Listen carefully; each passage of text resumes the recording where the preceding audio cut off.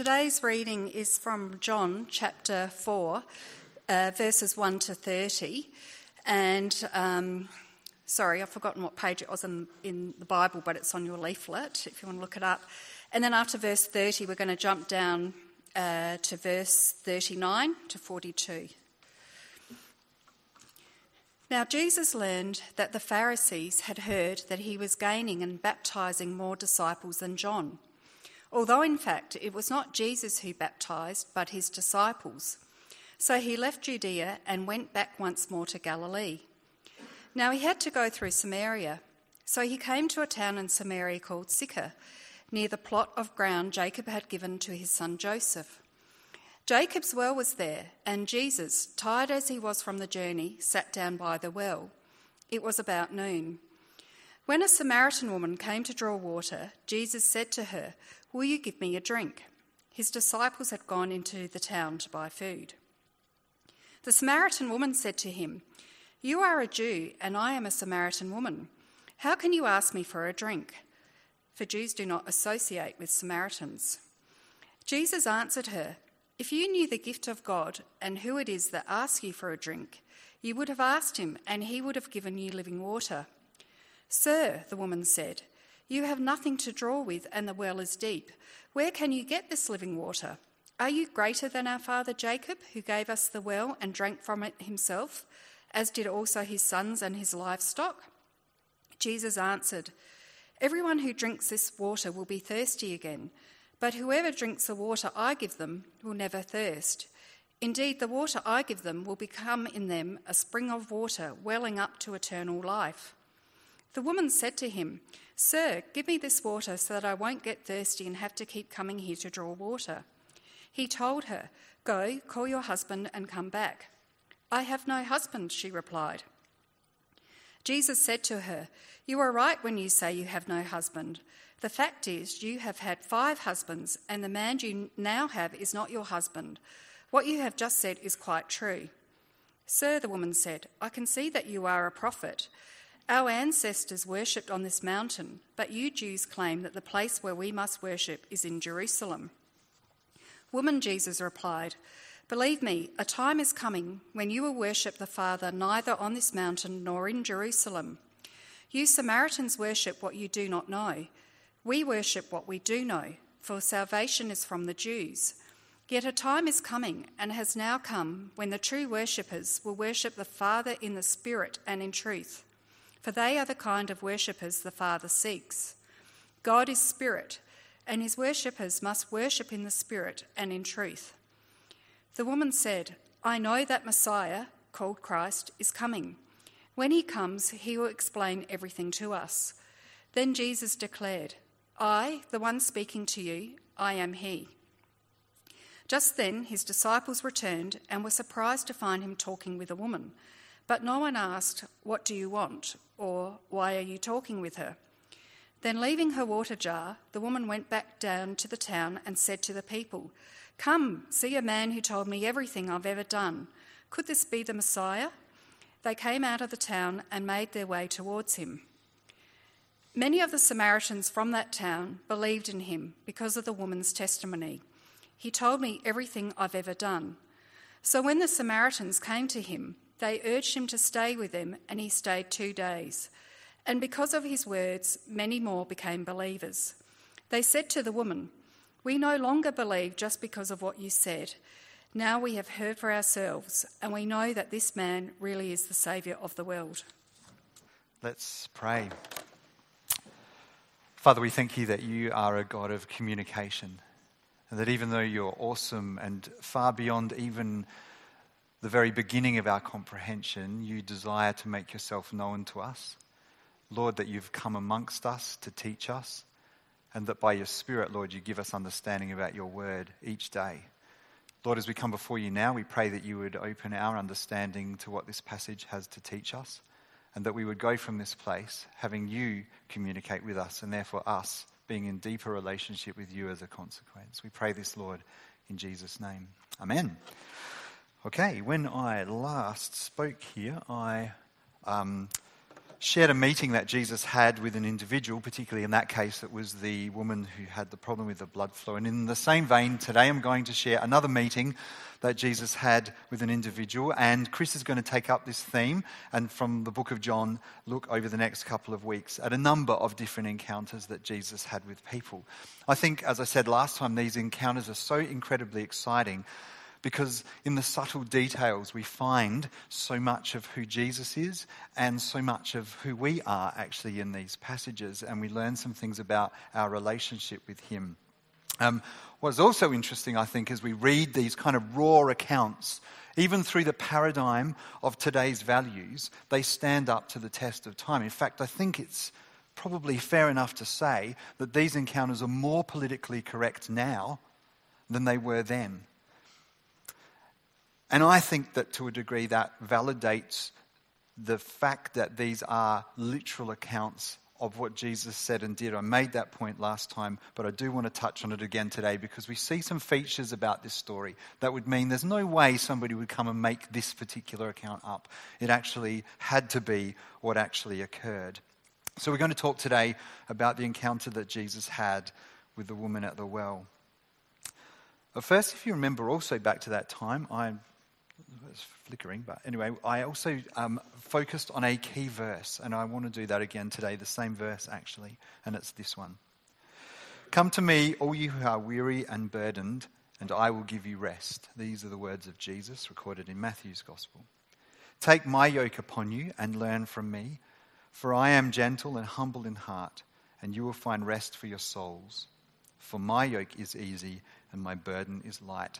And as we share this story today, I want to unpack some features of that verse and apply them. So let's get into it. The story I'm sure you are probably reasonably familiar with, the woman at the well. This encounter only occurs in John's Gospel. In fact, 90% of what's in John's Gospel is not included in the other Gospels, the Synoptic Gospels, Matthew, Mark, and Luke. John's Gospel in many ways is quite different than those other Gospels if you read it, and possibly one of the reasons is this. It was the last Gospel written in quite a considerable time after the Synoptic Gospels. And as a consequence, the facts, if you like, of Jesus' ministry were probably well established by that stage. And so what John is doing in his Gospel is focusing particularly on the identity and purpose and nature of Jesus. It's quite a theological account, if you read it carefully. And the way John structures it is that he writes about encounters often and discourses that Jesus has with particular individuals throughout that text. And it's in the discourse, the conversation that he has, that various points are drawn out. And in a sense, I suppose, Jesus is unpacking theology, and John's doing it through recording those words. And this encounter, the encounter that Jesus has with the woman at the well, is the longest of those particular encounters, and there's a lot to learn from it. So I'm going to talk first of all about what we learn about Jesus from it, and then what we learn about ourselves from it. The first thing I find interesting about this passage is that it focuses on Jesus' weariness and tiredness. A reminder that we're dealing with somebody here who's human and actually is subject to all the human frustrations and weaknesses that we face. He asks this woman for water. He must do that because he doesn't have any implement to pull it out of the well. She makes that point a little bit later in the passage. I'm not sure if I move away from that or if it will stop flickering or if it's just... Sorry. If anyone has epilepsy and that sets you off, sorry, we'll deal with that as it happens. It's like that he is actually making himself vulnerable to this woman and announcing his thirst. I know that this is probably one of the heaviest points I'm going to raise this morning, so sorry to start with it. But actually, you know, the fact that he's weary is the very reason that he can offer us living water. It's by humbling himself and coming in the form of a servant, that passage from Philippians that we read earlier in the service and that Chris spoke about a couple of weeks ago. It's the fact that he subjected himself to human conditions and went to the cross to die, that he actually can offer us salvation. That's the process of our salvation. It's actually by being that servant, by being that one weakened, by being human, that he's actually our Saviour. And it's interesting that the woman doesn't recognize him as the Messiah. She knows there's a Messiah coming. But for her and for most Jews, the image of a Messiah is of somebody very powerful, somebody who will come politically with strength and overcome the difficulties that they're facing. What they don't expect is this human, weakened, weary Messiah.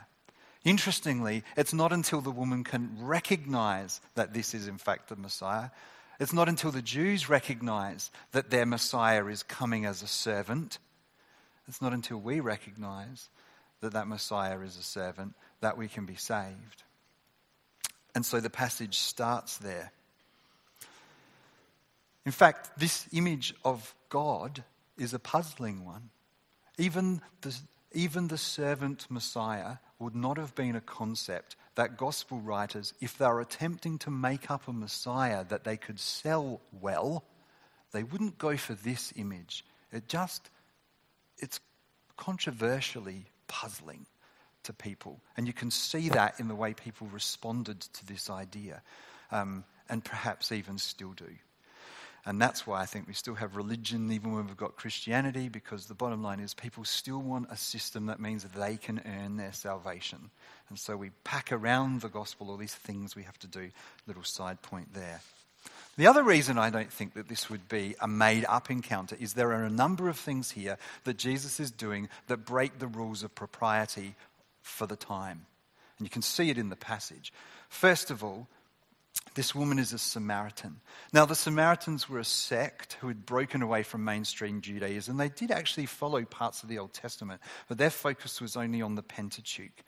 And they had a very, very different view about where it is that they should worship. So they believed that they should worship on Mount Gerizim, and the Jews said it needed to be in Jerusalem. I don't know when you follow this passage, I find it quite funny that the structure of the conversation, there's a few points in it where it suddenly jumps somewhere and you think, hang on, where's that going? And one of them is when Jesus asks this woman to bring her husband, and she says, well, I don't have a husband, and he sort of reveals her life to her, which is one of those passages we all get like, oh my goodness, does that mean he sees into it? Yes, he does, everything. And when he makes that point to her, she changes the subject. She changes the subject to this issue of where worship should take place because it was the essential difference between the Samaritans and the Jews. So she's pulling it back to theology because it's safe. You know, discussion about her personal life? So she shifts the subject. But Jesus, well, shouldn't be talking to a Samaritan woman. She notices that. She says it. First thought. And Jesus has come to save everyone, regardless of race or creed. When the disciples return, second politically incorrect thing that Jesus is doing, they are surprised that he's speaking to a woman. A man talking to a woman, a Jew talking to a Samaritan, alone in the middle of the day. They're surprised because that's politically inappropriate. But Jesus came to save everyone, regardless of their gender. The other thing that he's doing that's possibly politically incorrect is that this woman is morally questionable. She's on to her sixth man, we find that out, and she's actually living with him and she's not married to him. Jesus knew that detail about her. And maybe this is the reason why she's drawing water at the sixth hour or in the middle of the day, in the heat of the day, when the majority of women would have come in the evening when it was much cooler. Is it possible that what she's doing is just avoiding the kind of social indiscretion that's led to a little bit of gossip about her, perhaps? Maybe. But in spite of that, Jesus is speaking to this woman he knows is morally questionable and not following the law as she should be. But Jesus has come to save everyone, regardless of their moral situation. Hallelujah. Because if we had to be morally right before we could get saved, we're all in trouble. Regardless of race or creed, regardless of gender, regardless of sin. It reminds me of what Paul says in Galatians chapter 3, verse 28, where he says, there's neither Jew nor Gentile, male nor female, slave nor free, you are all one in Christ Jesus. And Jesus' response to this woman demonstrates that truth. And Jesus is radical. He doesn't do what others expect of him. And this is why he actually got himself so much into trouble. And I don't think anyone would write this story if they were making it up, because Jesus is doing everything wrong in other people's minds, not the choice you would make to sell a Messiah. So that's what this passage reveals about Jesus. Now, what does it reveal about us? Well, the first thing that Jesus reveals to this woman is that we have physical needs. We do.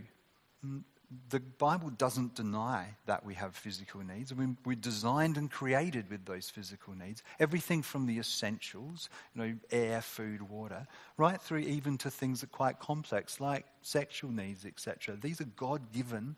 These are in the design of who we are. But what Jesus is pointing out to this woman is that we have physical needs, but even more deeply than that, we have spiritual needs. And that's the central thrust of this passage. Now, we spend most of our time, don't we, actually satiating our physical needs in general: food, drink, sleep, shelter, pleasure, comfort. And that's not wrong. Jesus isn't denying that we need those things in this passage. But if that's all we do in life, seek the physical, if our life is spent entirely in pursuit of temporal needs, then we're actually still going to be very empty. If you think about it, the people in this world who we would say have everything we think a person would need in order to be happy, money, great work, job, fame, etc., often are the emptiest. And you don't have to look very far to prove that. If you go to any kind of gossip magazine, if you look on any news thread, isn't it the case that those people that are focused on there, who have dysfunction in their lives, drug addiction, alcoholism, a deep emptiness in relationships where they're going from marriage to marriage to marriage, bad health choices and even suicide at times, you'd ask why? Why is it that if they've got everything we say that they would want, still there's all that dysfunction in life? Well, because there's this deep dissatisfaction that comes with only seeking to fulfill the physical. Why is it? Well, Jesus points it out in this passage. Anyone who drinks of this water will thirst again. And for this water, read anyone who eats this gourmet food will hunger again. Anyone who rests in this 5-star shelter will need rest again. Anyone who wears designer clothes, anyone who wins the best guy or girl, anyone who drives a luxury car, whatever it is, will be thirsty again, if you're following the metaphor. Everyone. Physical things don't suffice. You know the thing. You're longing for something, you're looking forward to something, you finally get that something, and then gradually it loses its gloss, and then you want the next thing, and on we go. Well, Jesus is pointing this out. If you drink this water, you will thirst again. We will, if we're only satisfying the physical things in our lives. What we're really looking for is the living water. What is water? Well, water's life. Water is essential to our survival. Water is sustenance. Water is refreshing. Water is cleansing. What a powerful thing then, if you take that metaphor, what a powerful thing is living water. That is the water that spiritually cleanses us, spiritually sustains us, spiritually refreshes us, spiritually gives us life. That's the living water. And that's the thing that Jesus is telling this woman that she needs. She needs living water, not just physical water. Our spiritual need is greater than our physical need. And that's why when all of our physical needs are met, we can still have a deep inner longing. So if we spend our lives only chasing the physical, we're chasing vapor. Now, this living water that Jesus speaks to the woman about, I may have to change my slide, I don't know. Yes. I'm not referring, you just read that as we go. You know, you can do two things at once. Well, the women can anyway. I can say that. I'm a man. This living water will not just satisfy. Whoever drinks the water I give him will never thirst. But it will also lead to a value and a purpose and an overflowing life. Because Jesus adds to that. Indeed, the water I give him will become in him a spring of water welling up to eternal life. What an amazing offer that Jesus is saying, I'll give you this. It's freely available. I'll give you this living water. And this woman realized that she needs it. Because what's her response? Sir, give me this water. She knew that she needed it. I think we all know that we need it. I think if we went out into Stirling and Aldgate and we asked the question right, I think most people would acknowledge that they need it. If we said to most people, Do you need something that gives you a sense of worth and a sense of esteem and of value? Do you have an inner ache that you feel at times need to be met? Do you think you have a spiritual life, or are you just physical in flesh and blood sense? I think most people would say, no, there is a longing there, and I do think I'm more than just flesh and blood, and yes, I do actually want a sense of worth and value that's lasting. I think if we said to most people, do you want this living water that's described here, they'd say, yeah, I want that. So most people would want it, but actually, and the great news is that it's freely available, but the problem is there's a barrier. There's something that stops us from getting this living water. That's what I want to focus on from here. This woman knows that she wants it, and Jesus is willing to show her how to get it. But there's a barrier, and he focuses on that next in the conversation. Look at this. It's a strange development, isn't it? Because here, everyone who drinks this water will be thirsty again. Whoever drinks the water I give them will never thirst. Indeed, the water I give them will become in them a spring of water welling up to eternal life. The woman said to him, this is like response to a gospel message, isn't it? She says, Sir, give me this water so that I won't get thirsty and have to keep coming here to draw water. And it's like, there's an opportunity that Jesus could now lead her to repentance and salvation. And then he says, go fetch your husband.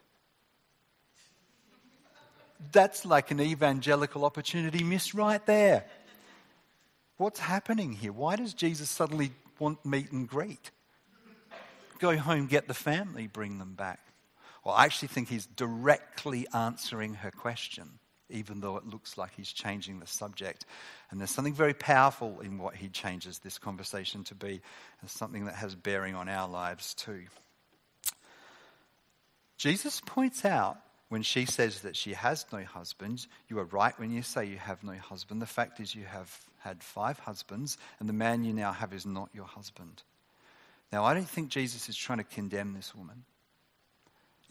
Why speak to her in the first place if he knew this information about her? Why has he gone through this discourse of explaining the idea of living water? Why does he offer her to that in the first instance if really all he's about here is revealing something he knows about her to make her feel bad about herself? I don't think he's doing that at all. I think he's trying to point out to her an essential point, and it's one for us as well.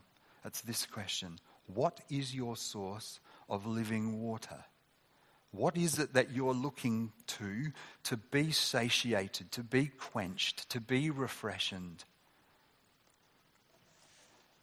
This woman, I think Jesus is pointing out, has made her source of living water having a man, moving from relationship to relationship. Sure, you could say, what if they all died? I think if they all died, that 6th one should get out as fast as he possibly can. But, what if they divorced her?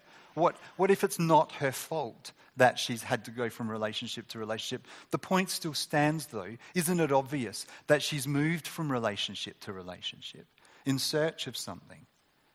That she's on to her 6th man. Look, if somebody, when you're talking to people and they say, look, this is my 5th husband. It's like, there's something going on there, isn't there? I mean, honestly.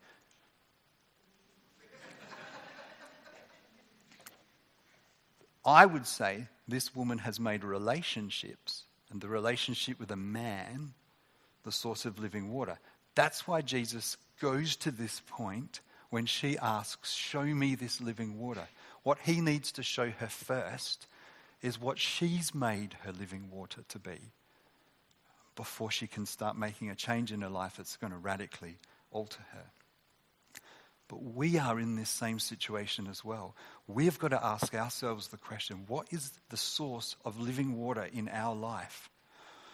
And for all of us, what is the potential source of living water we can sometimes be tempted to shift away to when we know Jesus and we've experienced living water from him?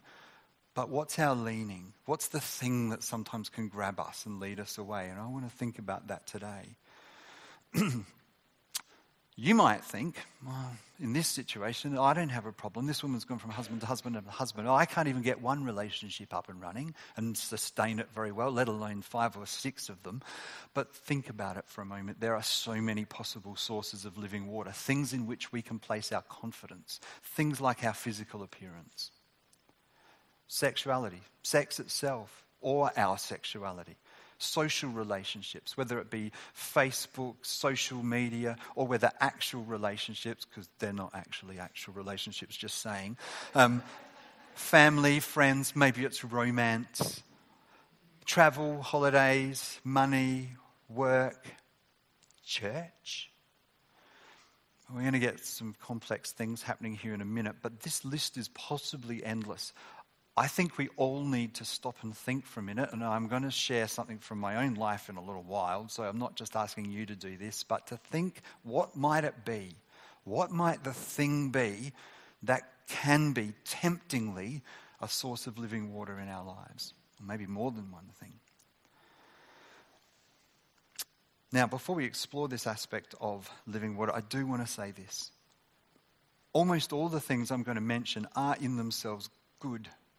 I'm not for a moment suggesting that we should be rejecting things that God's actually given us as gifts. It's okay to look nice.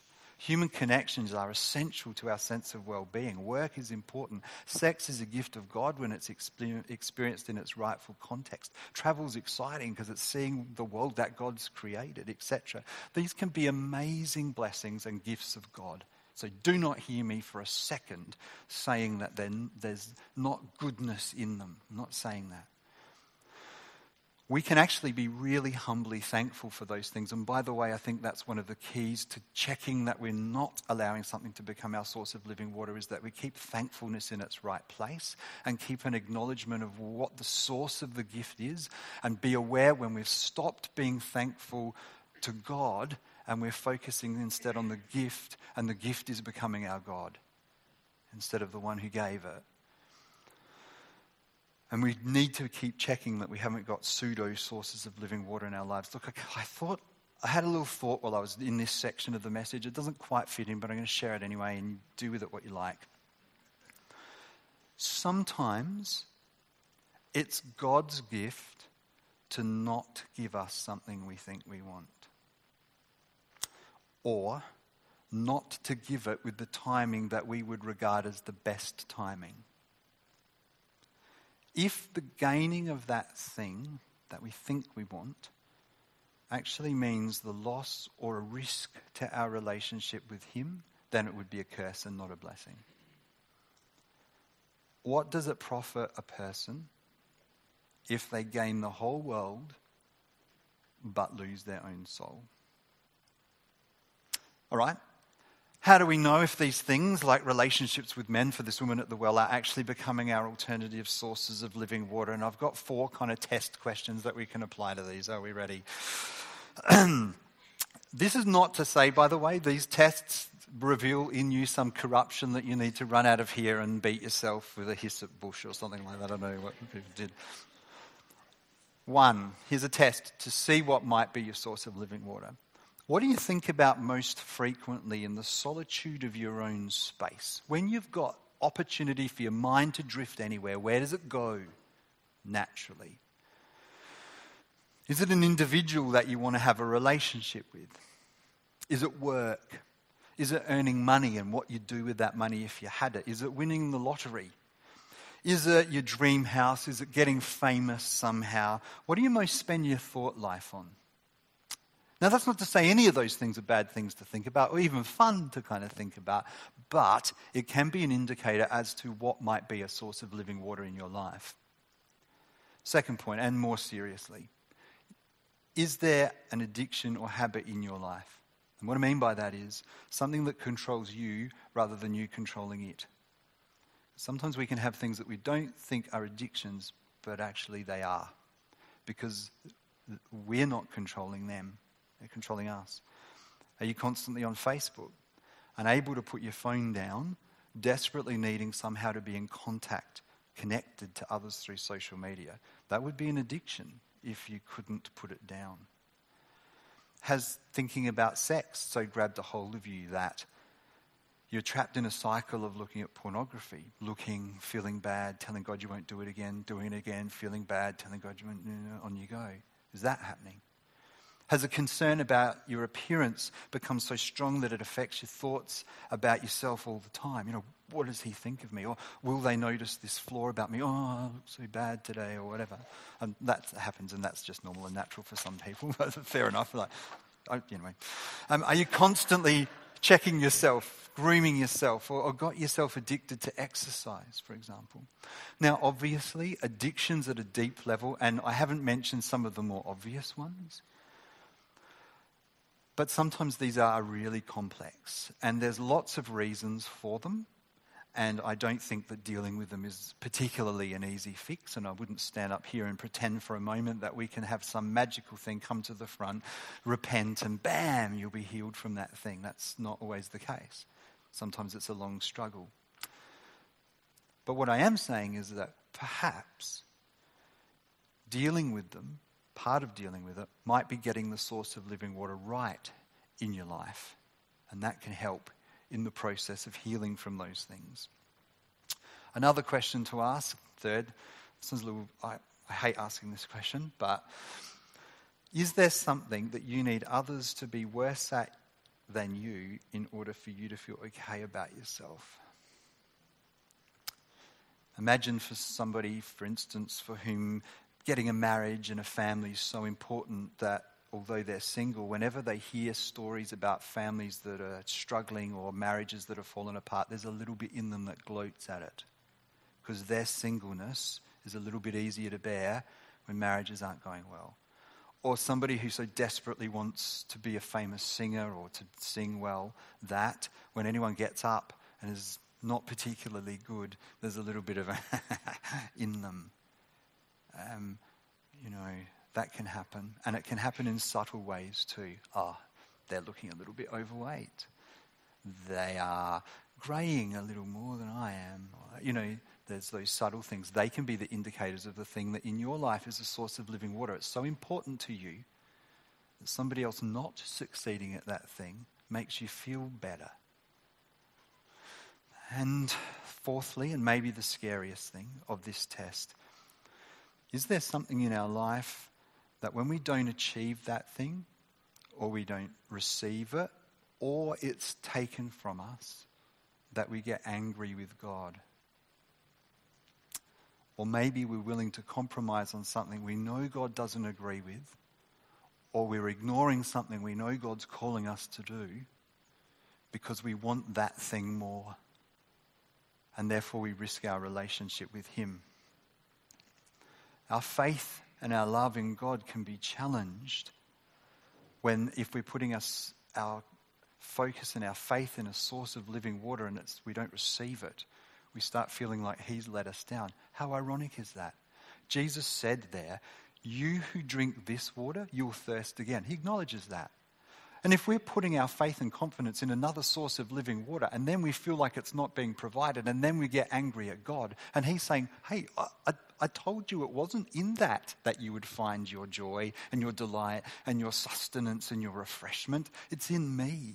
And what we do, because we're not given that thing, we reject the very thing that's made available to us. There's a deep, sad irony in that as a reaction.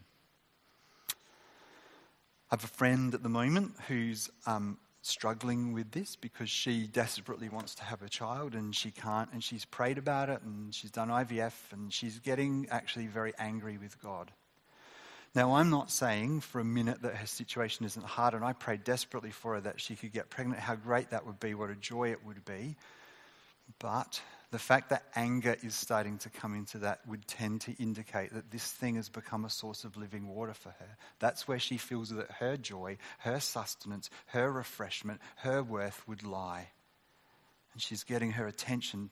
It's straying away, and it's destroying the very source of living water in her life. And how sad it will be if she can't have a child anyway, if it turns out to be that, and then neither does she have a relationship with God anymore.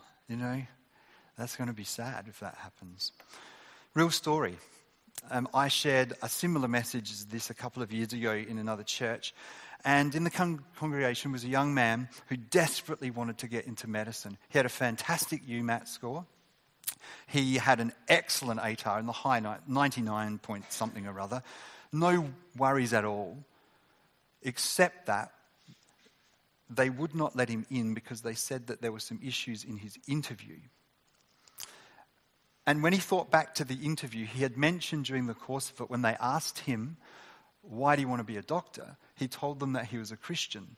And he noticed the tenor, the atmosphere of the interview changed slightly when he said that.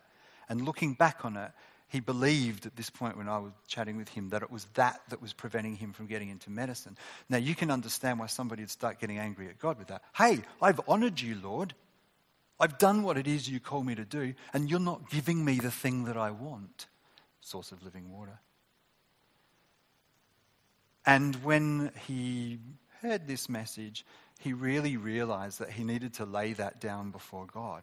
Because actually, when you think about it, when the Bible promises that if we commit our way to him and acknowledge him in all our ways, then he will direct our paths. If we've acknowledged him in all our ways and our path goes that way rather than that way, isn't it that this is the path we should be walking on? And if for him that didn't involve medicine, it didn't involve medicine. And God didn't want him in that particular career. And actually coming to that place of letting it go and trusting God's love and care for him was what he needed to do. And he came to that place. His mum texted me the next day and said he's actually really come to this place of peace about this. And lo and behold, 2 days later, he received a letter from Adelaide University and that a place had opened up and he was invited in. And he's now studying medicine at Adelaide University and has a passionate relationship with God. Now, I'm not saying, by the way, that if you give up your source of living water, God will provide it, because actually if that's why you're giving it up, it's still your source of living water. So just be a little careful. I think, though, that for this particular guy, God couldn't let him into medicine until he'd given it up. Because if he had got it in that state of anger, actually he would have gained the whole world, but lost his soul in the process. And that would have been sad. And the powerfuler thing for him, if that's a word, is that he actually really got his relationship with God right again. And then the blessing that came became a thankfulness to God for that blessing, not about time this happened. A bit of honest sharing. For me, the thing that can become my source of living water definitely is work. If I'm not careful, the sense of respect that I get from students achieving certain results, I've got to be really honest, at the end of the year when the results come out, I kind of want my subjects to have got the best of the results and then others to be good but not quite as good. No, don't laugh. It's abhorrent. You know, like when I start thinking through what that actually means, it disturbs me. And yeah, we can laugh, but actually it's that third test I said. Do you need somebody else to be not quite as good at something? And yeah. And that's the indication to me that actually work can become my source of living water, as in the thing that I use to give me worth and value and refresh me and make me feel like I'm something. But if I do that, if I put my confidence in that, I can be in big trouble, and I'll talk about why that will be the case in a minute. And it can be work then that distracts me from the things that are really important in my life if I'm not careful. Now here's the rub. Shakespeare quote, by the way, just saying. Hamlet. That's the play, not the author. Here's the rub. Work is not a wrong thing. In fact, the Bible has a lot to say about how important work is. So this whole living water thing gets pretty tricky.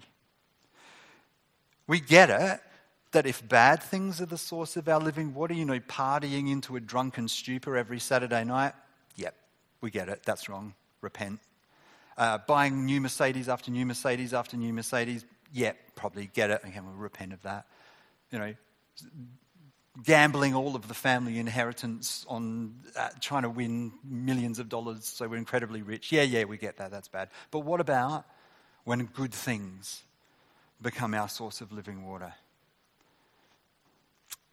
So, let's have a little think about how we might test to see whether a good thing has possibly become a source of living water. Paul gives us, I think, a little test that we can apply. in Galatians when he gives us a list of the fruit of the Spirit, which he describes to be, as you know, love, joy, peace, patience, kindness, goodness, faithfulness, gentleness, and self-control.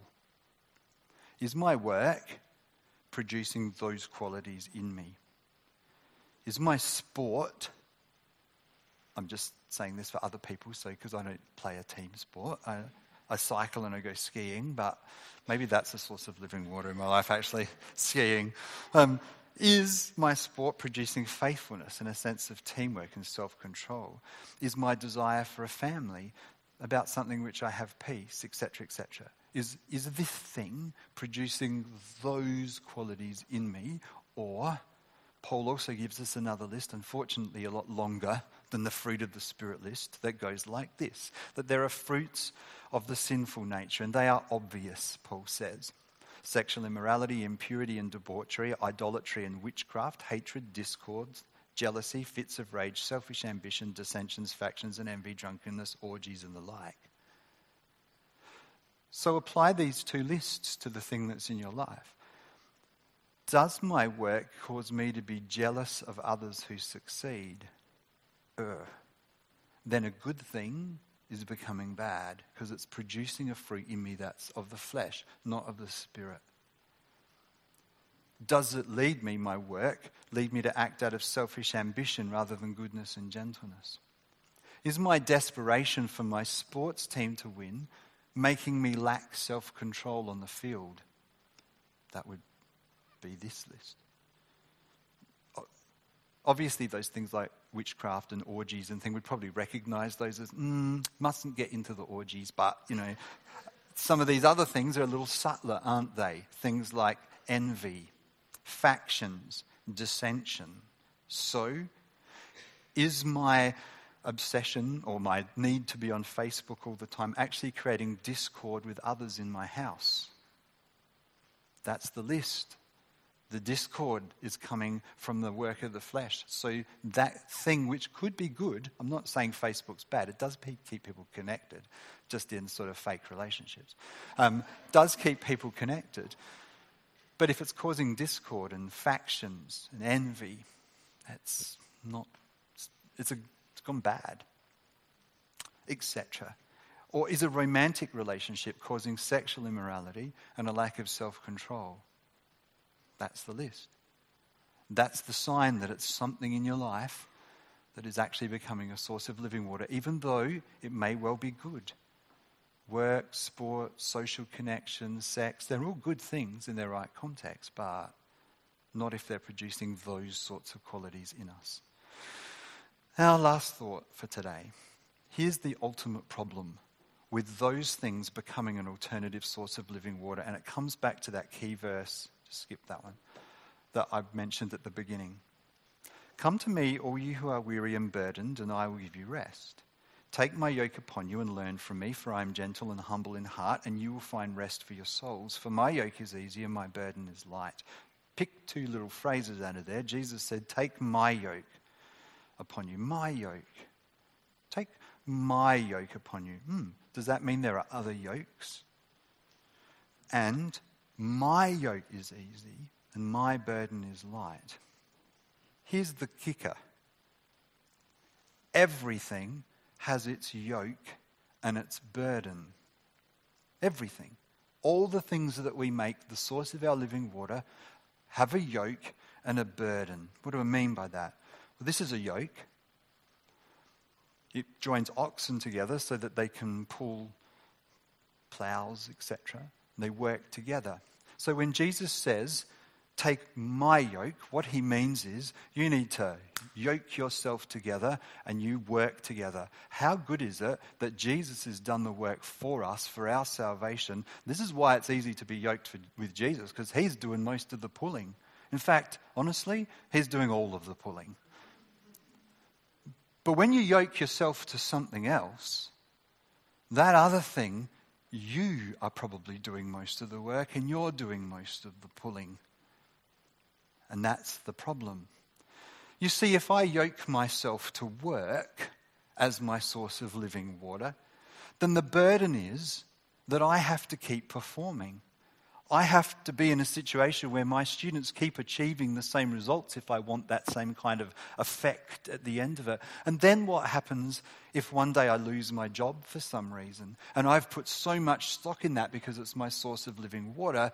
I can tell you what's going to happen. I'm going to start wondering about my self-worth. I'm going to get angry at God probably because that's been my source, not him, etc. Keep thinking about it. If someone's yoked to social connection through Facebook and social media, what's the burden? The burden is feeling inadequate. The feeling of missing out, of watching other people's lives that are so good, because they're all polished up and look like they're fantastic. Even like changing your baby's nappy becomes a major earth-shaking event that has to be photographed on Facebook, yeah? When you change a nappy, it's like... Ugh. The cake that they bake for their loved one, which is like living the dream, marriage. You think my cake didn't work out, and sometimes, seriously, I'm not really living the dream. It's like, we fight, or, so the burden is FOMO. The fear of missing out and the sense of inadequacy. Yoke yourself to social media, and you carry a burden with you. If you're yoked to appearance, then you need to keep your body constantly looking good. You've got to keep the exercise up, and you've got to conquer the effects of time. And then what happens when you age? Do you feel less worthwhile? Do you start to doubt yourself?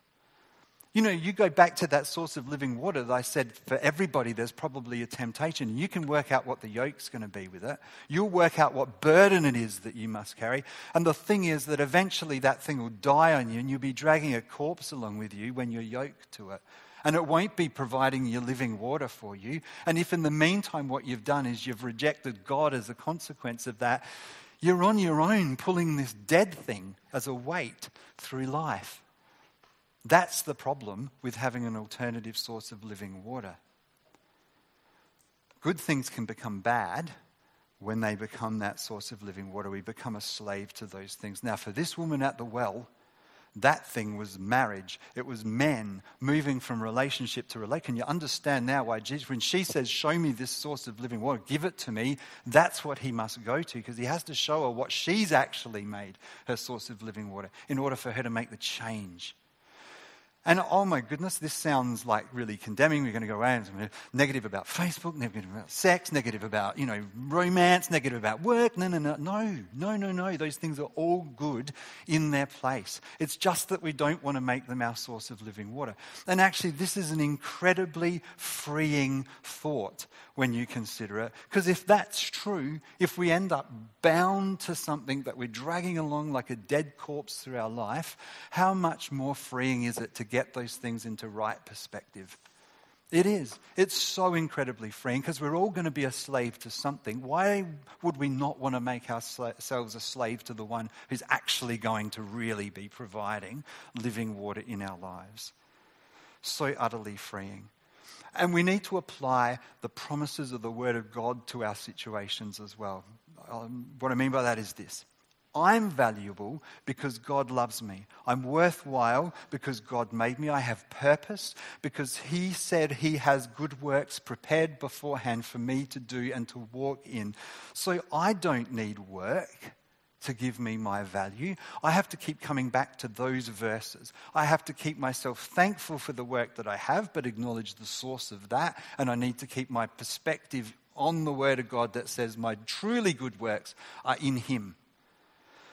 You are beautiful because God is forming an amazing character in you. He says that. And that even though the outward man is perishing, the inward is being renewed day by day. So you don't need your source of living water to be your physical appearance. Get the Word of God in there and change your perspective on it. You're never alone because God is always with you. Lo, I'm with you always until the end of the age. I'll never leave you nor forsake you. So we don't need social media to be our obsessive source of living water because we have an intimate relationship with God. That's the most powerful of all relationships. So we don't need to feel like we're missing out. We're not missing out. We're missing out if we get the source of living water wrong. But we're not missing out if we've got him right in our lives. You don't need a boyfriend or girlfriend to be acceptable, so therefore stay in a relationship that isn't good for you, because God knows you intimately. He knows the very number of hairs on your head. So you don't need that relationship for that. You need him for that. You don't need lots of money. Why do we want lots of money? We're rich because we have a God who promises us that if we seek him first, all these other things will be added unto us. Isn't that rich? So we don't need lots of money. You don't need to get into medicine because it's God who's prepared those good works beforehand, whatever career that is in, etc., etc., etc. And we need to know the word of God and how it applies to the thing that could be our source of living water. Keep thankful, keep focused on the word, keep prayerful. I think as Christians we need to keep checking to see that we haven't allowed things to slip into a wrong focus. How freeing it is to think this way. That woman was suddenly filled with excitement. She rushed back to tell all those Samaritans about this man she'd discovered who knew about her life, and because of her, they asked him to stay there for a number of days, and many people came to know Christ as a result of that. I'm pretty sure something transformed in her life that day, and she realized where the true source of living water was. So the question for us is this: are we drawing water from the wrong well? Are we taking our purpose and identity and self-esteem from the wrong source? We need to cast that off. And instead, we need to come to him. Come to him, not to those other things. They don't offer anything. Come to him, all you who are weary and burdened. Why are we wearied and burdened? Because we're yoked to that thing that isn't actually providing anything for us, and we're doing all the work to drag it along with us. And he will give you rest. Take his yoke on you, not the yoke of those other things. And then learn from him. He's gentle and humble in heart, and you will find rest for your souls. You will find rest for your souls. You will. His yoke is easy and his burden is light. Let's pray. Father, we thank you that you make us able to have relationship with you, that you've made the way clear for us to have a relationship with you. Lord, we want to be a people who have our source of living water right. We want to be people who check ourselves against your word, check ourselves prayerfully, check ourselves by being thankful for the things that we have, but by making sure that we're focused on the giver of those gifts, not the gifts themselves. Help us, Lord, not to get our priorities so skewed that we're seeking self-worth and esteem and value from other things, and even getting angry with you when you're not providing those things, when you said, whoever drinks from this well will thirst again. Help us to be people who drink from the well that is living, so that we will never thirst again. And Lord, that our relationship with you would be central, powerful, passionate, and a source of all the sustenance we need. Because we ask it in Jesus' name. Amen.